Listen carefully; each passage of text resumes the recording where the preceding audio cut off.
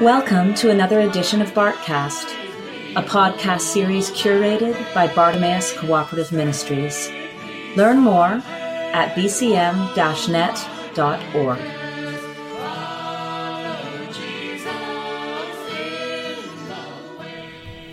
Okay, welcome everyone. This is Tim Nafziger here doing this interview for the Bartcast, and I'm here with Allison Pullman, one of the 4 necessity valve turners. And Allison, can you start out by telling us a little bit about the 4 necessity valve turners and what you did? Sure. So the 4 necessity valve turners are 4 Catholic workers, myself, Brenna Cussin-Anglada, Daniel Yildirim, and Michelle Nar-Obed.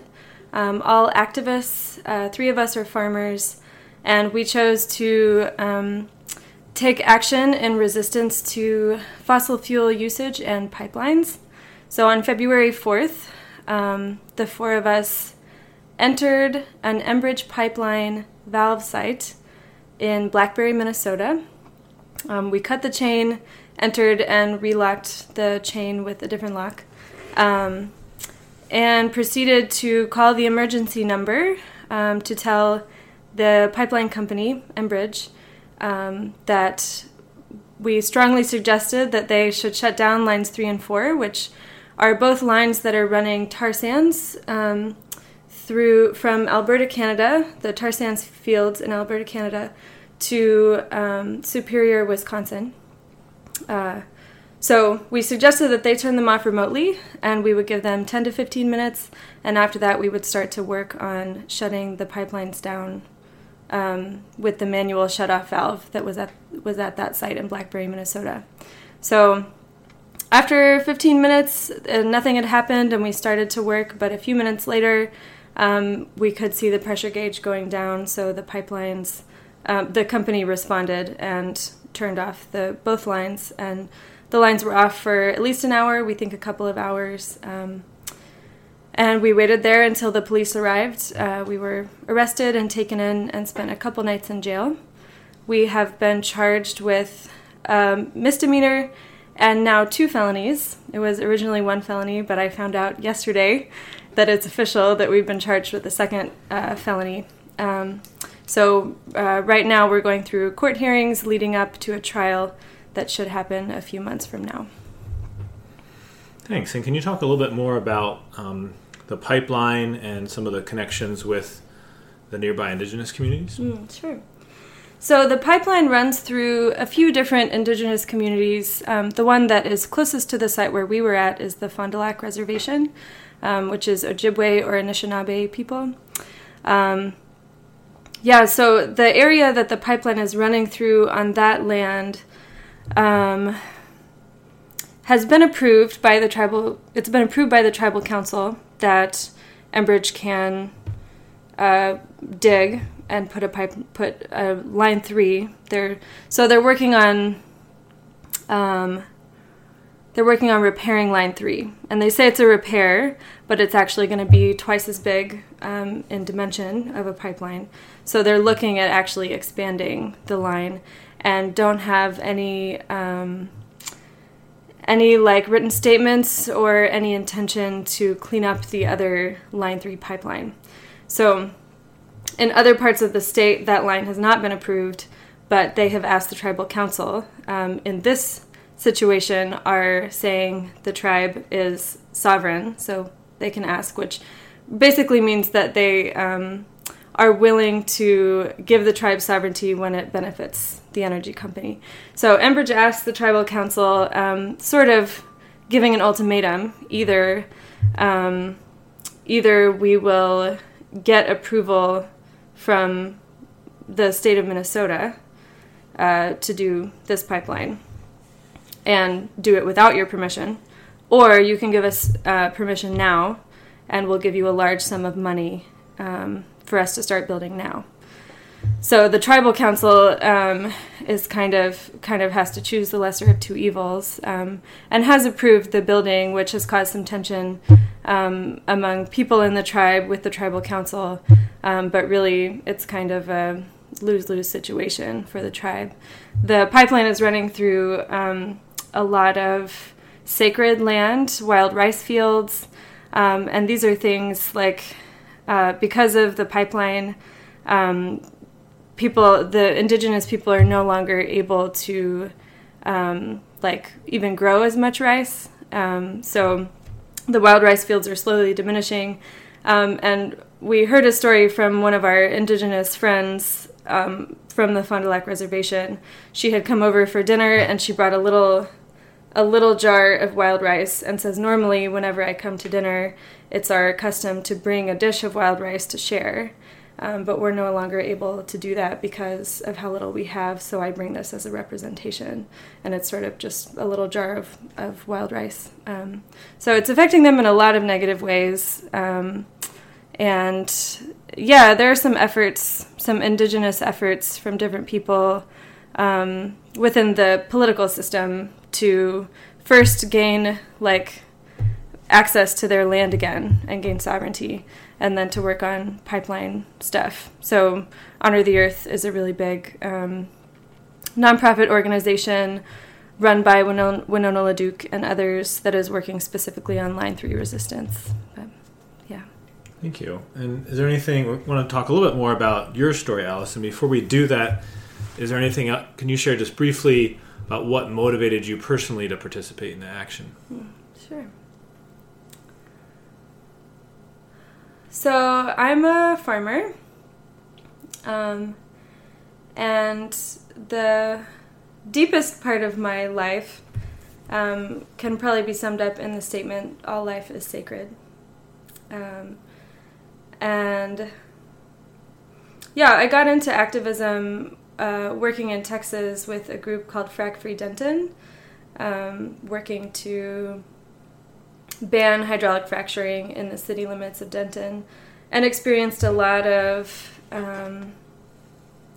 hope and joy in organizing with a community of people, and also experienced a lot of disappointment and disillusionment with the political system, working within the political system. So I was campaigning, going door to door, flyering, and in the end, the city of Denton, the people of Denton voted for the ban, and there was lots of celebration.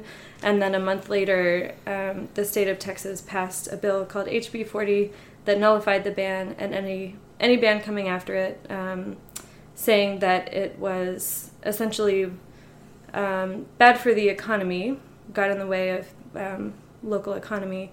And really what we saw was that the energy company exerted its power after it saw that the people of Denton really were going to take a stand.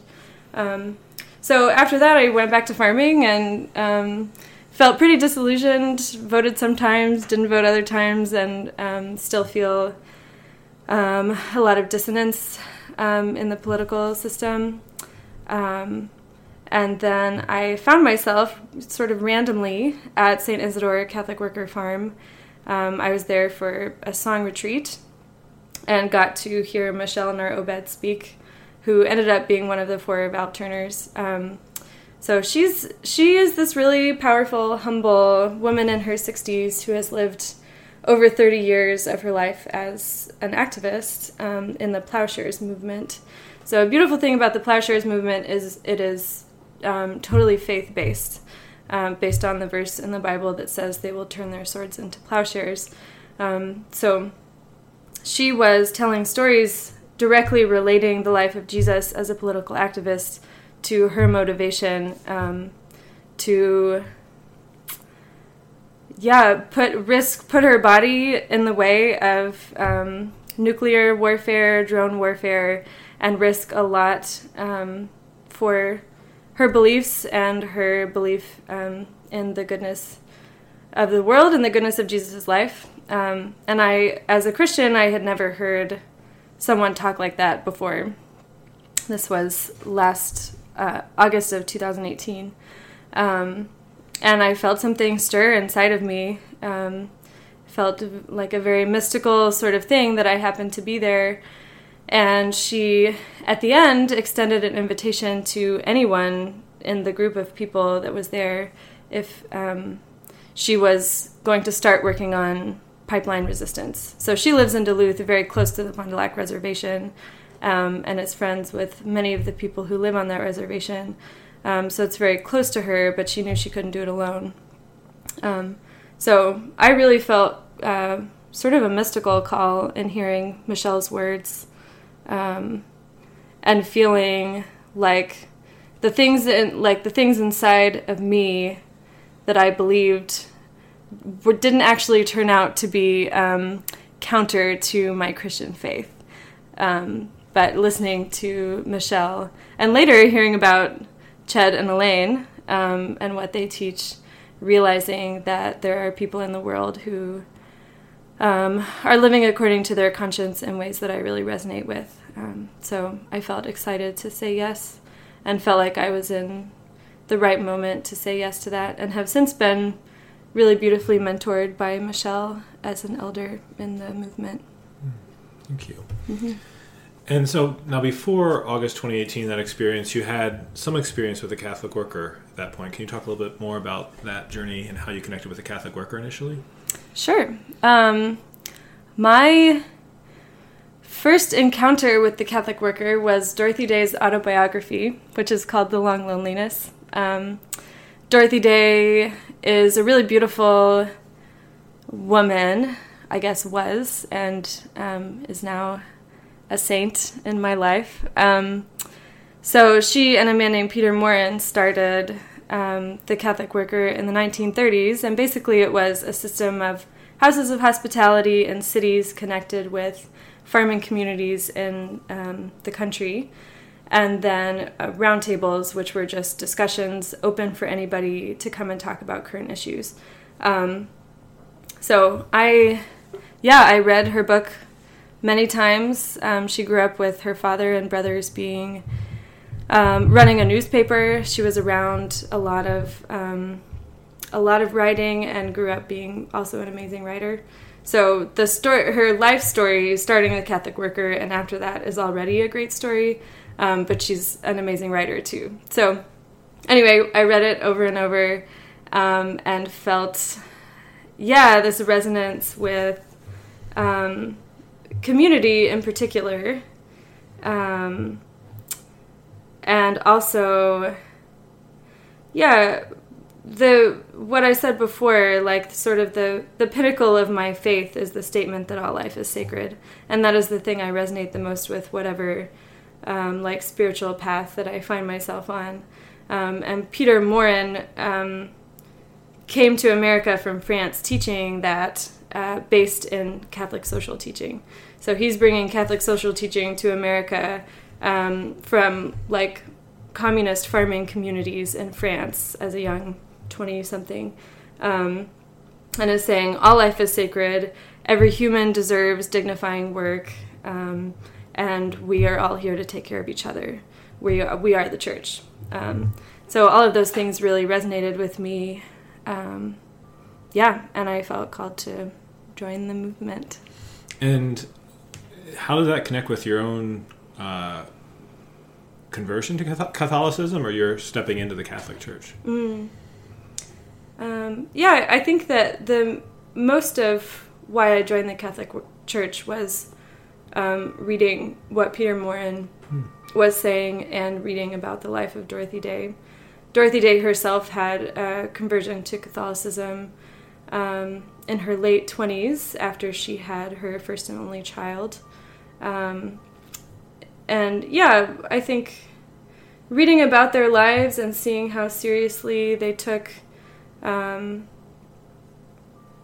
the dignity of life, and how seriously they took the teachings of the Catholic Church, and not necessarily always the behavior of the Catholic Church, but finding this beautiful tradition of a beautiful, rich tradition of teaching in the Catholic Church was a big part of my conversion. And I had never met, the only people that I knew who were Catholic before I converted were from the Catholic Worker. So often I say that I converted to the Catholic Worker. But I did get confirmed in the Catholic Church. And another reason why, if you've ever read the mystics of the Catholic Church, there is this really beautiful ideas coming out of the mystics about the natural world being mystical, and things like that I was already resonating with living on a farm. So, yeah. Oh, thank you. And so I love that image of being converted by the Catholic worker into faith for you. Can you you've mentioned community a couple of times. Can you talk about what community has meant to you over the last years, and particularly how perhaps the community you found as part of the action that you took part in? Mm-hmm. Yeah. In general, in my life, I consider community to be really valuable, and maybe a necessary thing for quality of life. John Vanier has this really beautiful book called Community and Growth. And in the introduction, he talks about... So Jean Vanier is also a community liver who started the L'Arche movement. And he talks about in his introduction how in the modern culture and society we've become so individualistic that we have this ingrained, trained thing in our mind that we have to be independent and we have to take care of ourselves, which is a fallacy anyway. It's just not possible for us to live without each other, meaning every creature on the earth, but also every human. And he talks about how a lot of this, the need for independence, the feeling of shame that comes when you feel like you've failed in being independent, and how it means something about I'm an adult or not if I'm fully independent of my parents, things like that, which is not every culture. Lots of cultures, families live together their whole lives. So anyway, he talks about this sort of leading to depression and how we end up not having any emotional support or spiritual support. So for me, I have experientially come to know the spiritual and emotional support, and also the beauty of living in community. And one of my favorite things is celebration in general in life. And I think the strongest I've ever felt living in community has been when I have this group of people with a base there's this base knowledge of each other, and having lived life with each other, just daily life. Fighting over who didn't do the dishes, and then resolving the argument about who didn't do the dishes, and then coming to really beautiful celebration of life when people have birthdays or when people get married or have children. And it's a really rich system and way of living that I think is pretty countercultural in the United States, and it's not really supported in a lot of ways. But it is a way for us to support each other in really practical action kind of ways, and I appreciate that a lot. Oh, and how it applies to the action. I think all those same things are true. We started meeting a few months before the action happened, and we're all very different people. Daniel is one of the kindest people I know. Brenna is one of the most hilarious people I know. I just like to sing all the time, and Michelle is super strong and passionate. And us meeting together and praying together, singing together, and even cooking meals on the weekends when we were meeting was so important to where in the moment when the thing we had planned for was happening, we're walking up this hill to get to the gate that we're going to enter and shut off this pipeline. It really didn't feel that crazy. It wasn't wow, we're doing this thing. It was we're this community of people, and I trust these 3 other people with my life, and so I'm entering into this high-risk situation with them, and it's just this seamless sort of transition into the thing that we had planned. That's beautiful. Well, one last question as we wrap up the interview. As you look at the possibility of significant jail time, what are the things that you are carrying with you to strengthen you in that? The support of a lot of beautiful friends, many of them also Catholic workers who have been in the movement of activism for a long time.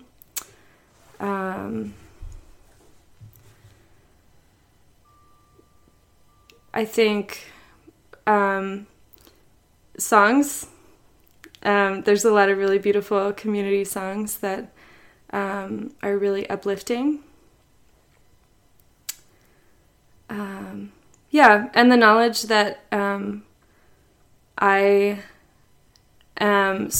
feel so resolute that what we did was justified, that I have prepared myself, and we all have prepared ourselves, and am willing to pay the cost, whether or not that cost is justified. So, yeah. Well, thank you. In closing, what are ways that folks in the BARTcast community can support the 4 Necessity Valve Turners in the coming months? I think, first of all, prayer. We have some specific goals as we go along that we are hoping to achieve, and in the court system now. And in a lot of ways, those goals seem almost impossible. So prayer is a big deal. And also hoping to get to a 12-person jury trial.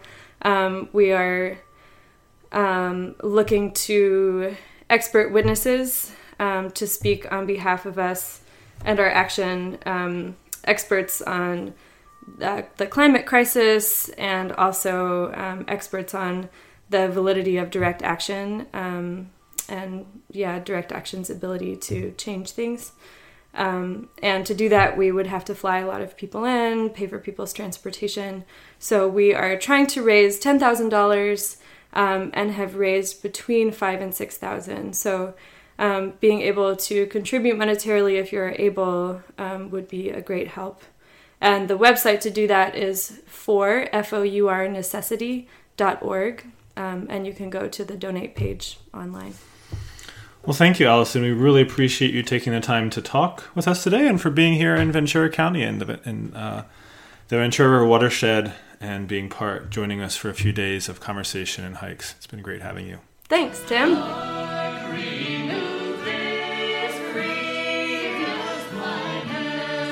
You have been listening to the BARTcast, produced by Bartimaeus Cooperative Ministries.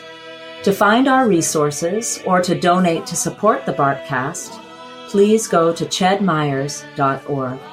Thank you for listening.